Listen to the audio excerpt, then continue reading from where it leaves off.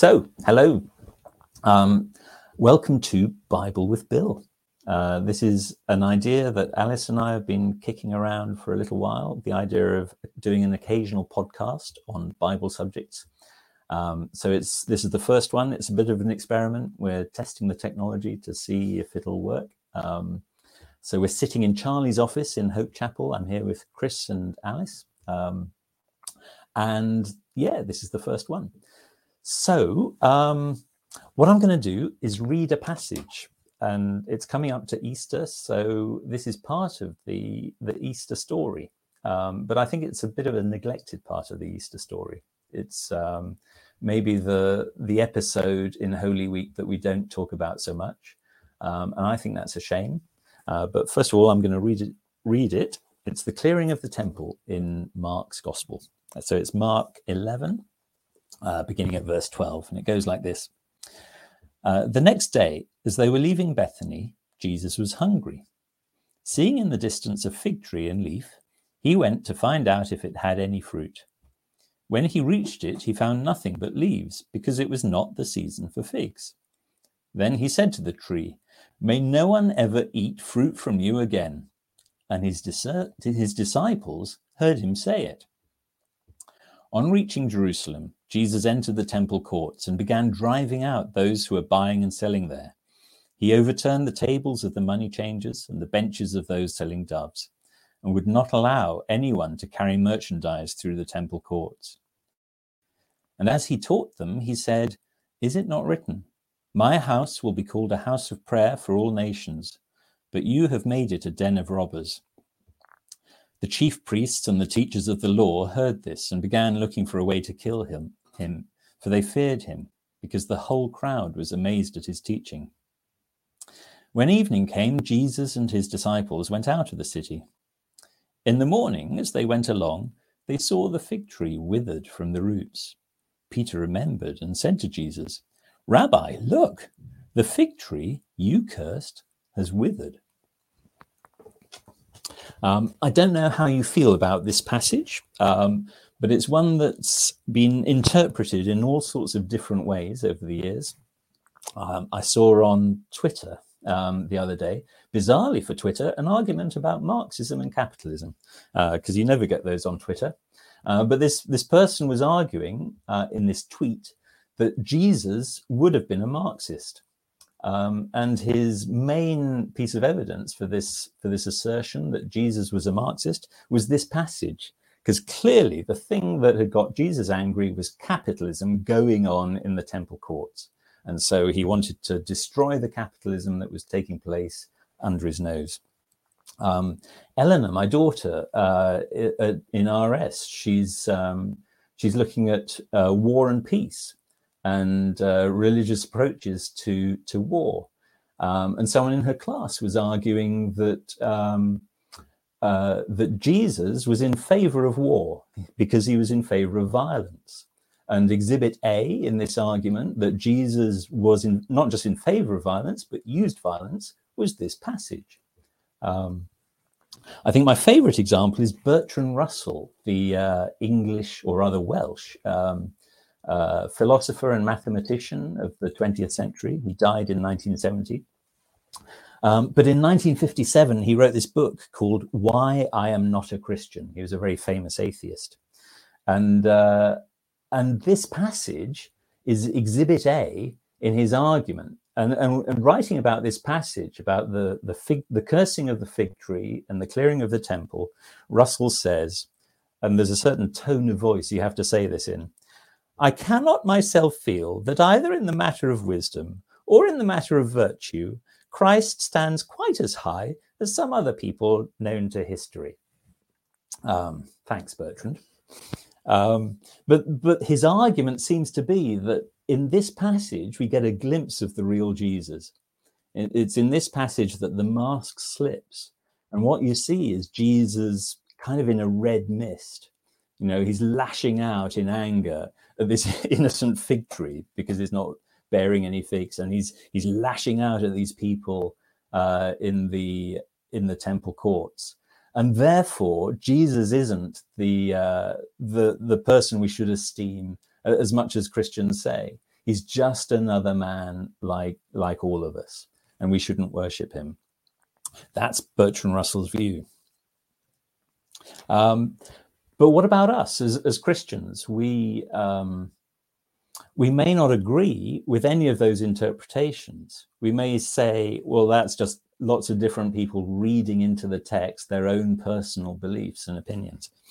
But how do we address this passage? What do we feel about this passage? We may struggle to agree with any of these, the three interpretations that I gave you, but we still find it hard to understand this passage. It's hard to make sense of Jesus' behavior, and it can make us quite uncomfortable. And I think that's why we tend to skip on to safer passages. We tend not to dwell here and really listen to what's going on. And I think that's a problem, because think about where this event takes place. In Mark's Gospel, it's right at the start of Holy Week. This is part of the Easter story. The afternoon before, Jesus has arrived in Jerusalem on a donkey or a colt. And that's Palm Sunday. And it's one of the things we celebrate. It's one of the great events of the Christian calendar is Palm Sunday, that Jesus' triumphal entry into Jerusalem. And that happens the afternoon before this event of the clearing of the temple. But how much do we celebrate the clearing of the temple? The way Mark positions the story suggests this is really important, this is really significant. And yet, because we struggle to understand it, I think the huge risk is that we'll miss that significance.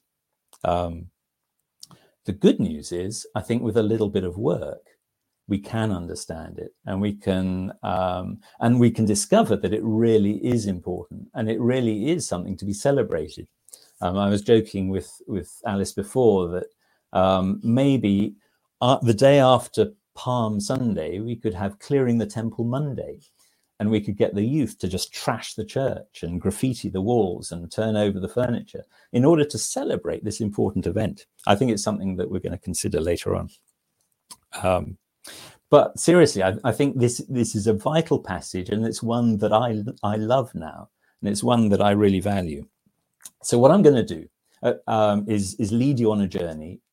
So hopefully we can all end up in the same place. But what my plan is to look at 5 pieces of evidence passage, 5 pieces of evidence, and then draw some conclusions. I hope by the time we've got to the end of the 5 pieces of evidence, the picture is becoming pretty clear. But we'll draw some conclusions at the end. So, piece of evidence number 1, here we go. Look at the verse before where I started to read the passage. So this is verse 11. I started to read from verse 12. Look at verse 11. Now this is, so Mark says, Jesus entered Jerusalem and went into the temple courts. He looked around at everything, but since it was already late, he went out to Bethany with the 12. Now this is fascinating because it's kind of a little setting the scene detail, which Mark tends not to go in for. Mark's gospel is very stripped bare. He doesn't give much context. He doesn't kind of fill in the local detail, but he does here. He lets us know that having arrived in Jerusalem, the triumphal entry into Jerusalem, the crowd shouting Hosanna, that evening, when all the rumpus had settled down a bit, Jesus goes to the temple courts and he wanders around and does nothing. Now, why does he tell us that? Because I think what he's saying is everything that happened the next day was planned and it was deliberate.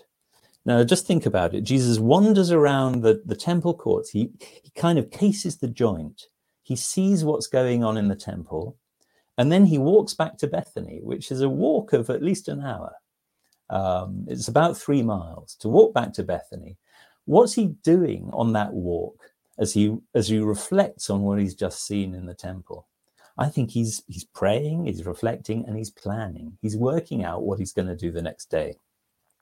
And so what Mark is doing here is he's arguing against Bertrand Russell.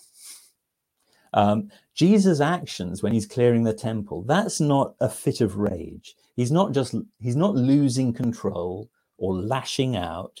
We're not seeing the emotions being stirred so much that he loses control. What we're seeing is Jesus doing something that he's planned. It's not vindictive fury, as Russell says. It's deliberate, controlled action. That's piece of evidence number one.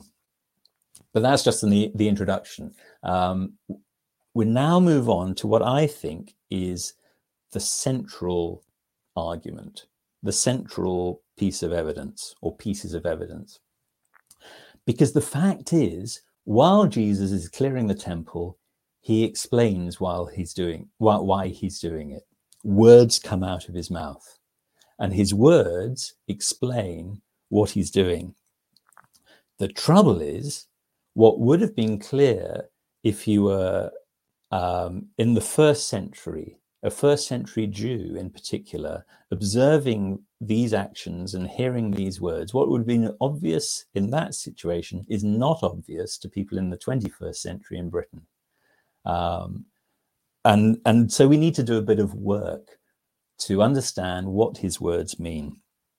So what does he say? If we look at the next slide, it says, this is what Jesus says. Is it not written, my house will be called a house of prayer for all nations, brackets, C. But you have made it a den of robbers, brackets, D. That's what Jesus said. I'm not sure whether he actually said the bracket C and bracket D, but those are the words he said. Why is it bracket C and brackets D? Well, look down to the bottom of the page in your Bibles and you will discover that references C and D are Isaiah 56 and Jeremiah 7. In other words, Jesus is quoting the Old Testament.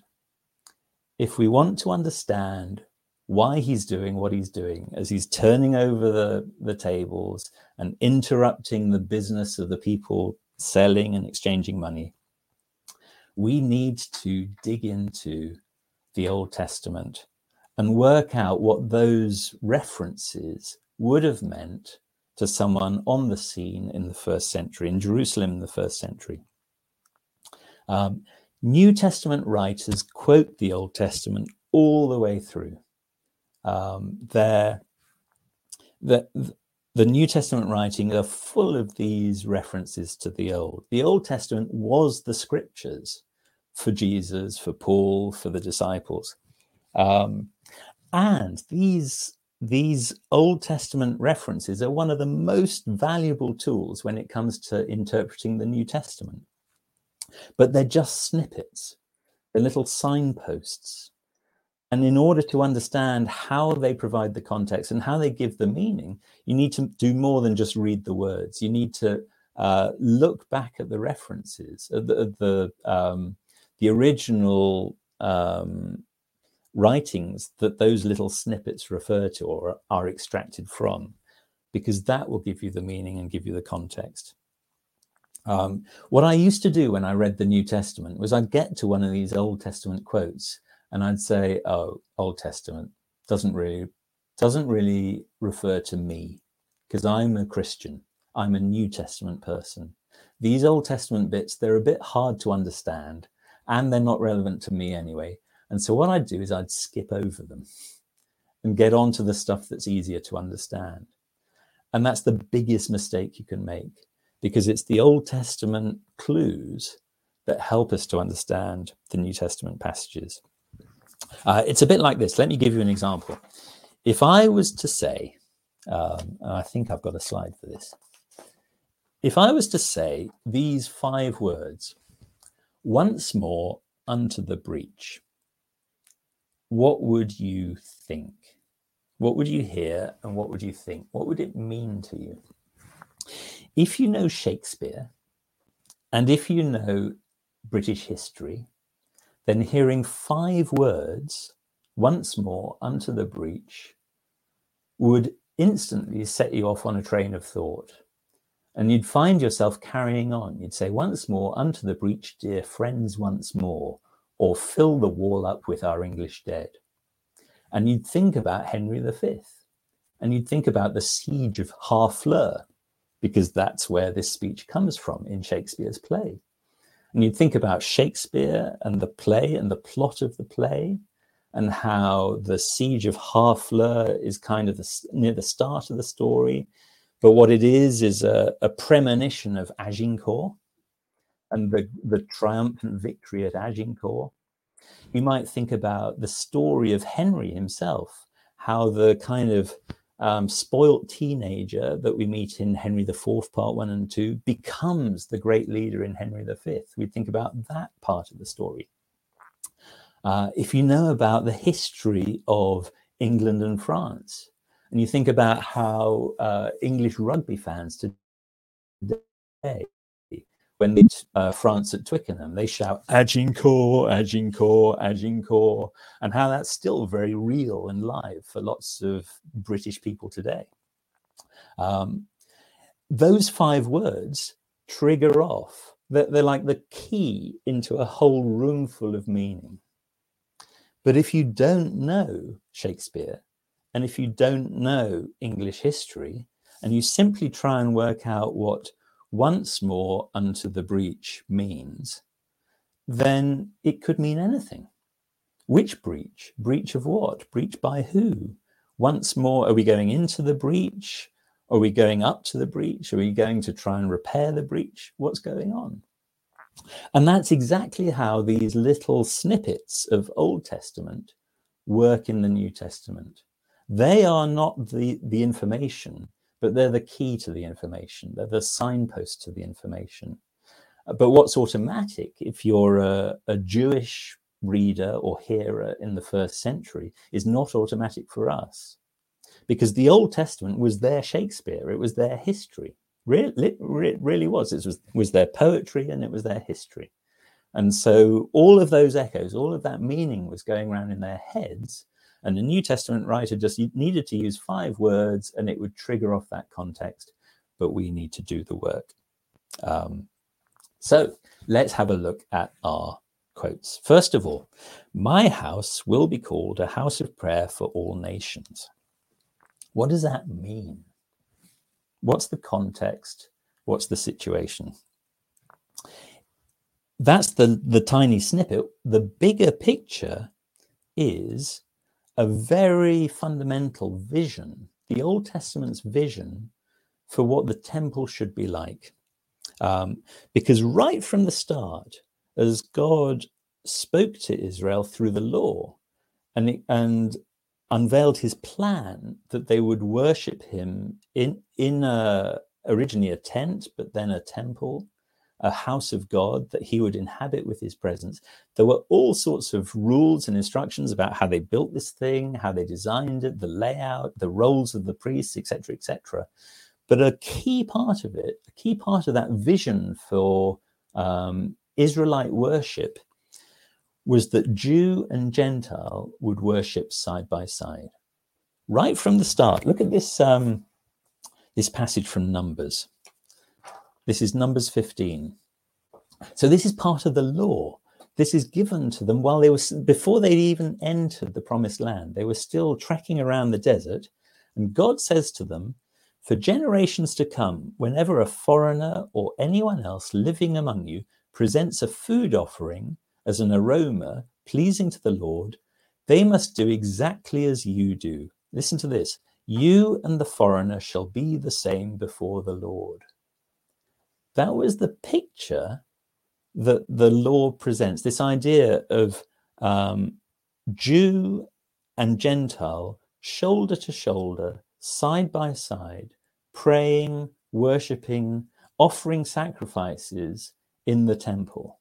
That's the original, the right at the heart of the vision for what the temple should look like, is this idea that it was a place where Gentiles could come and worship alongside Jews.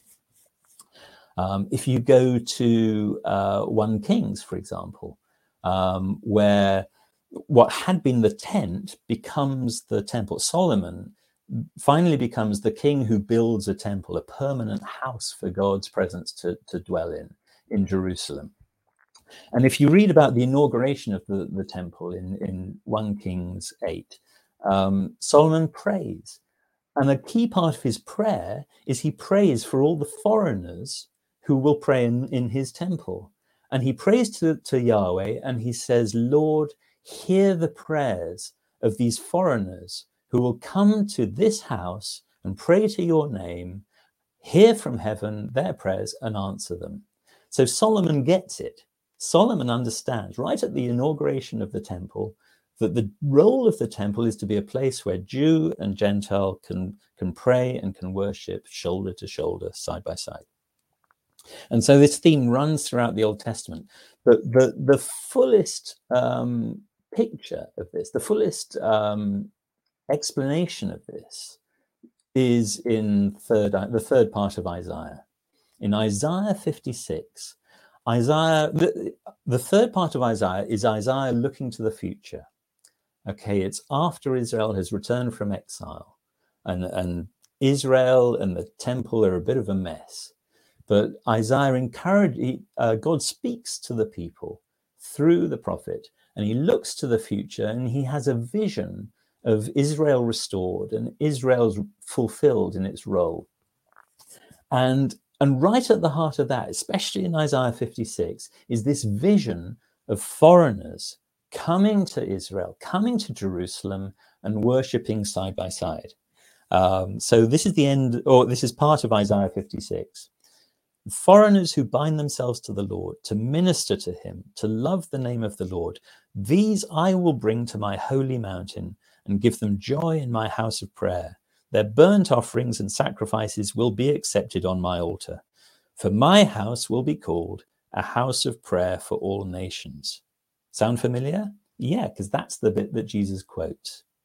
So what Jesus is referring to is Isaiah's vision of foreigners being drawn to Jerusalem, being drawn to the temple, discovering Yahweh for themselves, and praying and worshipping shoulder to shoulder with Jews. That's the vision that Isaiah presents. And it's the one that Jesus draws attention to as he's turning over the tables in the temple. Why? Well, when Jesus wanders around the temple courts the evening before, what does he find? I've got some pictures of the temple. So this is actually a model that was built by a Norfolk farmer called Alec Garrard. He retired from turkey farming, and he spent 30 years building this incredible, large, detailed model of Herod's temple in a shed on his farm. Unfortunately, sadly, Alec has now died, but his model is still there. And so this is a very detailed model of Herod's temple. And the key thing to understand about Herod's temple is this is the second temple. Solomon's temple was destroyed during the exile. The Babylonians destroyed the temple. After the return from exile, it was rebuilt. But Herod the Great had massively rebuilt and extended this second temple. So the bit you see in the middle is pretty much similar to Solomon's temple. That was the bit that was rebuilt when they returned from exile. But round the outside, you'll see these huge, vast courtyards, like playing fields, all around the original design, the design that's laid out in the law for what the temple should be like. That's what you see in the middle. But round the outside is Herod the Great's additions, these huge courtyards. Now, that's not in the original text. That's not in the law. Herod wasn't obeying scripture when he massively extended the courts. But it's those courts that became known as the court of the Gentiles. Okay, when Jesus walked around here, this was a building project where the finishing touches were still being put to Herod the Great's project to build these great courts around the temple. And so the court of the Gentiles, where Jesus turns over the tables and stops the money changing, that's this new bit that Herod's built around the outside. But it's called the court of the Gentiles. Why was it called the court of the Gentiles? Because Gentiles were welcome? No, because that's the only bit that Gentiles were allowed to be in Jesus' day. In fact, if we zoom in a little bit and move on to the next slide, you'll see this wall. There was a 5-foot high stone wall in the middle of these Herod's courtyards, and it was known as the Sorek. And the Sorek was the barrier beyond which a Gentile was not allowed to pass. The Jewish historian Josephus knew this well, and he records what was written on plaques on this wall. And this is what Josephus says. So these plaques on this wall it was basically a sign saying, "Keep out." The message was, no foreigner may enter within the railing and enclosure that surround the temple. Anyone apprehended shall have himself to blame for his consequent death. In other words, keep out on pain of death, foreigners. So how does that sit with God's original vision, with Isaiah's vision for what the temple should be like? By the time of Jesus, the message was, foreigners keep out or we'll kill you. In fact, there's archaeologists knew about this wall and these plaques from Josephus's writings, but a couple of them have since been discovered in the 1870s. An intact one was discovered, which said exactly these words, which is now in the Istanbul Museum of Archaeology, and there's another one which is in Jerusalem. So that was that's part of what Jesus saw as he was casing the joint the evening before. So the foreigners, the Gentiles, were restricted to outside the wall, or what took place outside the wall. That was the place where anyone who came to Jerusalem to make a sacrifice, that was where they bought the animals. And it's also where they changed money in order to have an acceptable coinage to present a money offering to God. And the problem was, this was a vast industry. Josephus also tells us that in one Passover period, 250,000 lambs were slaughtered, 250,000 lambs. This was a vast industrial sacrifice business. Now imagine the trade that's going on in these courts in order to allow that kind of industrial sacrifice racket business. They would have been covered with a marketplace, basically. And so what the Jews were saying was, foreigners, you have to stay out in that bit. But any foreigner who wanted to come and pray in Jerusalem, in the temple, or near the temple, in the bit they were allowed to, they were sharing that space with a marketplace. That's what it had become.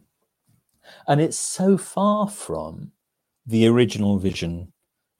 It was so far from God's original plan, which was to include foreigners with no distinction between the Israelites and the Gentiles. Shoulder to shoulder, the law said they should be included and allowed to present their sacrifices, to pray and worship shoulder to shoulder with Jews. Whereas in fact, what Jesus saw as he wandered around was the opposite. It was Gentiles keep out. Okay, but that's just the first of our quotes. The second one is, but you have made it a den of robbers. So Jesus' saying is a composite. It's made up of two quotes from the Old Testament. A den of robbers. Where does that come from? It's Jeremiah 7. And it's really worth reading in full, but we haven't got time now. So what I'll do is I'll summarize. If you look up Jeremiah 7, the context of Jeremiah 7 is Jeremiah the prophet comes to Jerusalem he stands in the temple and announces its destruction. Jeremiah declares God's judgment and the destruction of the temple in Jeremiah 7. And that's what this little snippet is pointing to. We get confused by the bit that says a den of robbers. And we think that Jesus is somehow criticizing the practices, as though those trading, somehow trading fraudulently. You know, are they charging too much? Is it dodgy goods? Is Jesus criticizing the nature of the trade, that it's somehow a kind of theft or fraud? But that, I think that's completely missing the point, because if you read Jeremiah 7, what Jeremiah is saying when he calls it a den of robbers is he's using it as a metaphor. What he's saying is Israel treats the temple like robbers treat their den. So robbers, bandits, go out from their lair, from their den during the day, and they go out and they do unspeakable things. They rob people, they beat people up, but then they return to their den and they say, we'll be safe here. This is our safe place where no one can get us. And what Jeremiah says, if you follow his argument in Jeremiah 7, is that's exactly how Israel is treating the temple. Israel, particularly those in authority in Israel, are doing unspeakable things, but then they say, but we'll be all right because we've got the temple. And because we've got the temple, which is God's house, we'll be safe. No one can touch us here. We're like robbers returning to our den. And what Jeremiah says in Jeremiah 7 is, you're idiots. You're treating it like you're safe. But, and then the rest of Jeremiah's argument is, look at Shiloh. And you need to know what Shiloh is. Well, Shiloh was the place where Israel first set up the tent of the tabernacle. And Jeremiah is saying that was the place of worship. That was God's house for a while.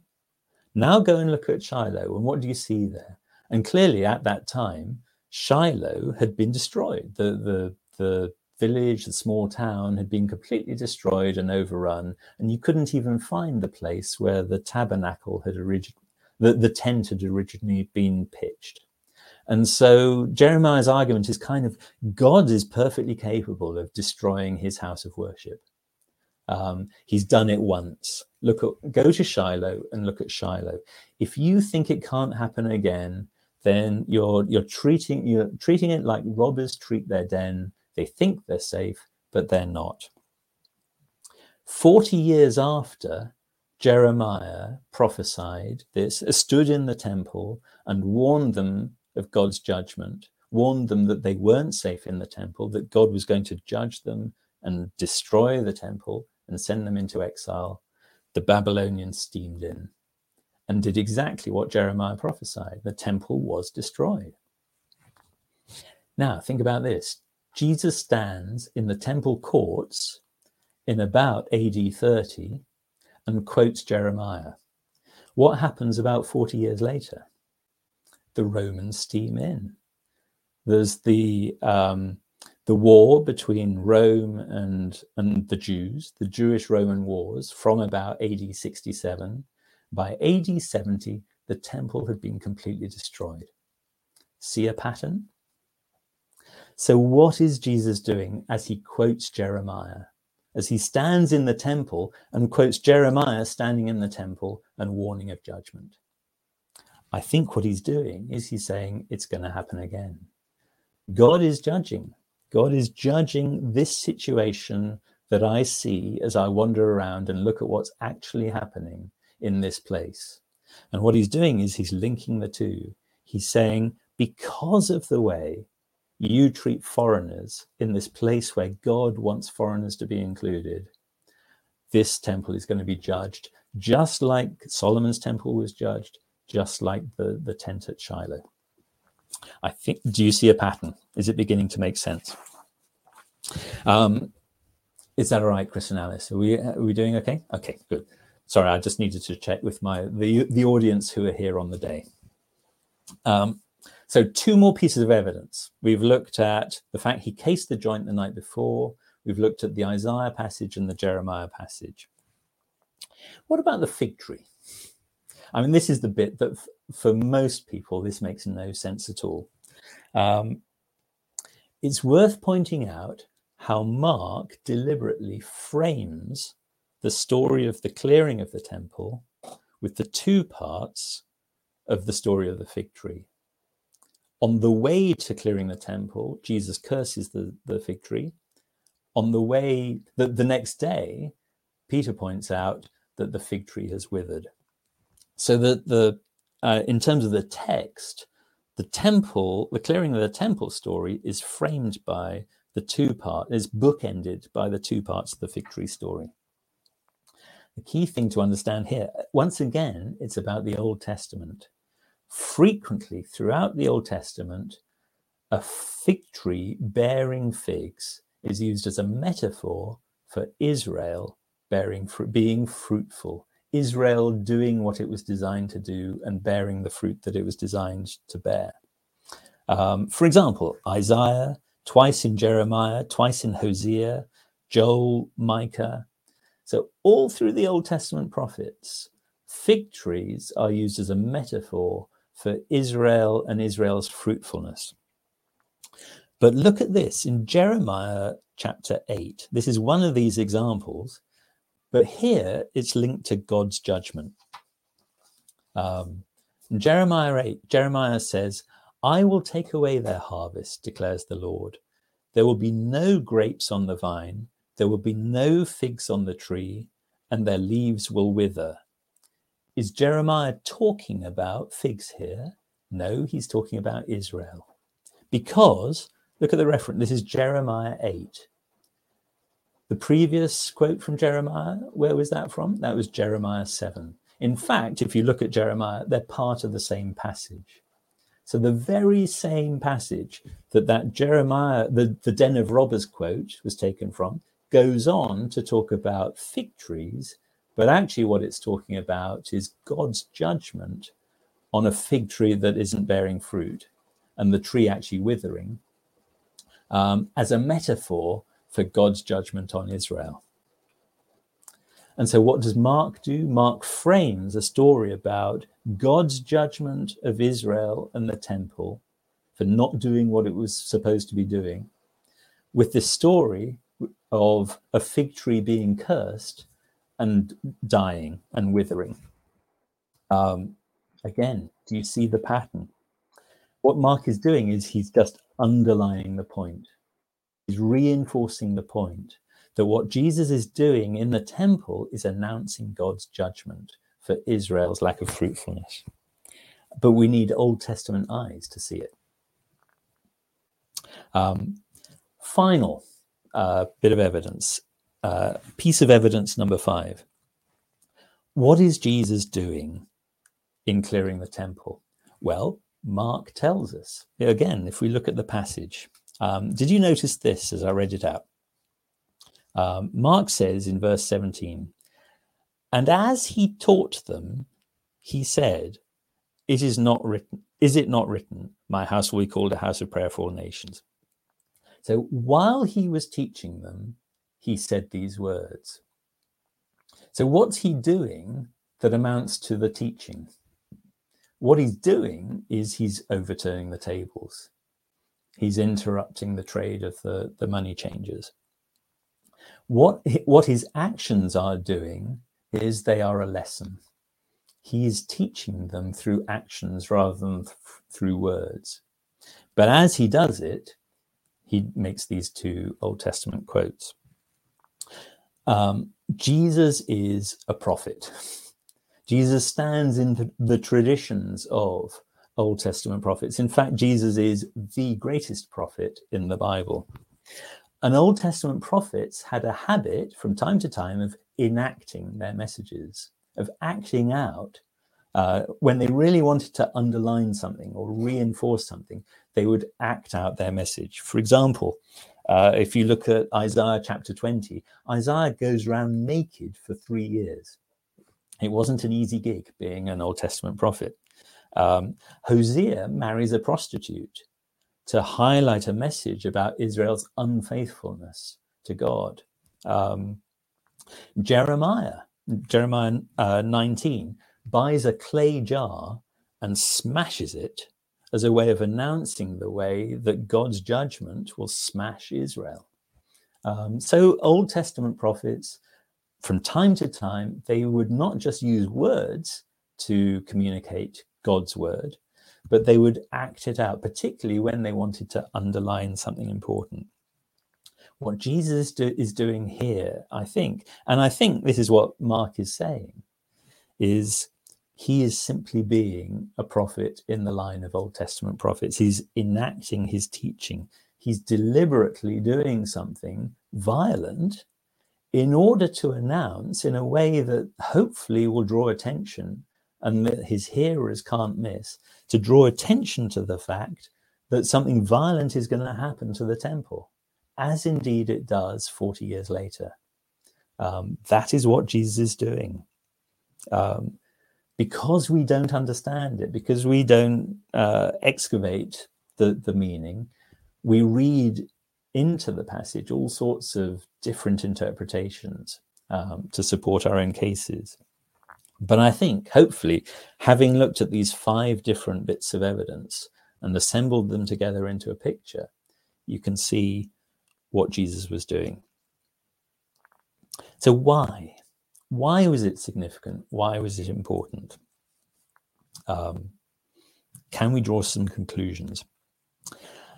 I think it boils down to this. What was Israel for? The whole thing, the whole plan. What was the purpose of Israel from the start? Why did God choose Abraham and declare to Abraham that he was going to be the father of a great nation? Why did God rescue Abraham's family from slavery in Egypt? Why did he promise them a land? Why did he give them a land? Why did he give them the law? Why did he teach them? Why all of it? Why the temple, the priests, the sacrifices, the kings and prophets? What was it all for? What was the point? A key theme right throughout the Old Testament is the nations are watching. The nations are watching. Israel has the law because it's called to live a different, distinctive life. It's called to imitate God in the way that Israel, the nation, lives, the way people behave with each other, the way they treat each other, the way they treat foreigners, the way they look after the land that they've been given. The law was designed to cause a nation to live differently from all the other nations. Why? So that the other nations would see, so that the other nations would notice, it would stand out, so they would take a look, they would get closer. And as they got closer, and the clearer they saw the life of the nation of Israel, they would be drawn to it, they would find it attractive. Because what they'd be seeing is human life as God intended it to be. So it would seem attractive to them. Why? Because they're also created by God. And so what it should look like is life as it's meant to be. As they saw and experienced the life of Israel, it should have felt to them like coming home. They should have experienced it as beautiful and as right and as good, because it's what they were made for as well, because they share the same creator. They share Yahweh as their creator. And so the idea is, as they get closer, as they discover this, as it's attractive and beautiful, and as they experience more and more, they begin to experience God for themselves. They begin to realize that the reason this nation is different is because of who they worship. They begin to see this person who's invisible, who is causing this nation to be like it is. And so ultimately, the goal of all of that is that the end point of it all is that the Gentiles will come and worship side by side with Israel. That's the finish line. That's the goal of the whole process. That's when it's worked. When Israel is truly fruitful, when it's doing what it's designed to do, then the nations will come and worship Yahweh alongside, shoulder to shoulder. That's the whole point of the whole exercise. So the goal is the whole earth worshipping Yahweh, but the process is one of imitation. It's one of joining in. It's Israel's role is to be the model and the example, so that the nations watching on can understand and be drawn to join in with Israel for themselves. But Israel is God's advert. Israel is God's argument for human life as it's meant to be. So that's why it's so important. That's why Jesus' actions as he's clearing the temple are saying, this is significant and this is important. He's basically saying, how could you have got it so wrong? That the main goal of Israel, which is to draw the nations to worship Yahweh alongside them, they're doing exactly the opposite of that. They are excluding. They're saying, keep out. How could they have missed the point so completely? And that's why the clearing of the temple is such a significant, such an important act in the events of Holy Week. It's announcing God's judgment on Israel as it was. But finally, what about us? I mean, this is a very interesting history lesson, and it's quite an interesting biblical studies lesson. But it's to do with the Jews. It's to do with Israel. Surely it doesn't affect us Christians, does it? Or does it? I would argue quite strongly that we are still the people of God. But moreover, that the job hasn't changed. We are still the people of God, and we are still called to be fruitful in the same way that Israel was called to be fruitful. The job hasn't changed. Let me ask you this. What's the church for? And I don't mean us as individuals, members of the church. I mean together, corporately. As a local community, what are we for? What does bearing fruit look like? I'm not talking about the political institution. I'm not talking about Anglicans and Catholics and all of that stuff. I'm talking about your local body of Christ. The people of faith who gather together in a hostile world, in your neighborhood, your local church, my local church. I think it's a question that we don't ask nearly enough. Why do we do it? What's it for? All of it. The meetings, the services, the groups, the rotas, the coffees, the teas, the bands, the singers, the finances, giving, the accounts, the trustees, everything. What's it all for? Why do we do it? I think Paul is absolutely critical here, because I think in many ways church was Paul's idea. Church was Paul's great innovation. And when Paul talks about the church, what he stresses is continuity. He takes these little communities that he's planted all around the eastern end of the Mediterranean, and he calls them the new people of God. And I think he implies that they've inherited the same purpose. These churches are still the city on the hill, the light to the nations. These little communities are the new Israel. What names does he use to describe these little communities? He uses names like ecclesia, from which we get ecclesiastical. That's the most common New Testament word for church. It's also the word the Old Testament uses for the assembled people of God, the ecclesia. If you go back to Deuteronomy, Deuteronomy calls the assembled people of God on the plains just on the next to the River Jordan, that is the ecclesia. It's the same word. Why does Paul choose the same word? Because he's saying you're the same people. Just ekloge is another one, the chosen. We have fantastic arguments about predestination because Paul describes us as chosen. And so we have arguments about predestination and free will. And I think we're missing the point. What Paul is saying is Israel was God's chosen. He chose them, and you're the inheritors of that title. You're still the chosen people of God. I'm just going to pause for a moment because Chris has something in his throat. It's all right. Galatians, and right at the end of Galatians, Paul is in this argument about circumcision, and he's writing to this little church in Galatia, a mixture of Jews and Gentiles, and he says, "You are the Israel of God."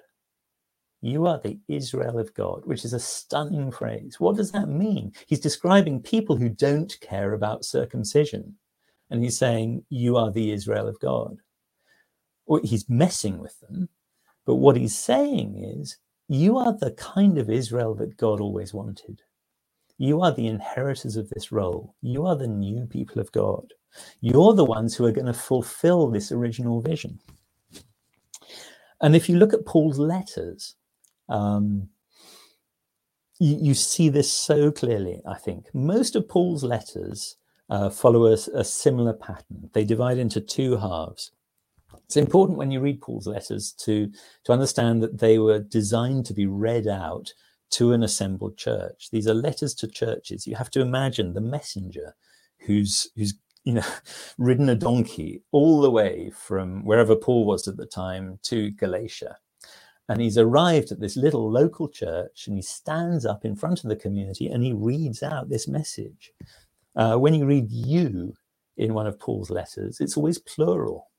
And the standard pattern of Paul's letters is it divides into two halves. The first half is always, this is what God has done. It's the gospel. This is what God has done in Jesus and through the Spirit. God has done this and this and this. And then he explains all the different ways in which God has achieved stuff and done stuff through Jesus and the Spirit. And it's all about what God has done. The second half is all about how you should respond, little group. Community here in Galatia, this is how you should respond to what God has done. And it's always about community ethics. It's how you behave with one another. Next time you read one of Paul's letters, count the one another's, how you live with one another. And he talks about loving one another, serving one another, forgiving one another, living at peace with one another, preferring one another, being generous to one another. Why? Why does the behavior of this community matter so much? And why is it the response to everything that God has done? Because that's what they're called to do. They are still the model. They're still the example. They're this little community that lives differently from the rest of the world. And the idea is that the rest of the world will be intrigued. They'll say, why are they different? Like the Romans said, why do these people, they share their tables but not their beds, is what the Romans said. And they couldn't understand why they would share their tables but not share their beds. Why are they so hung up about sexual purity? Why are they so generous with their stuff, with their food?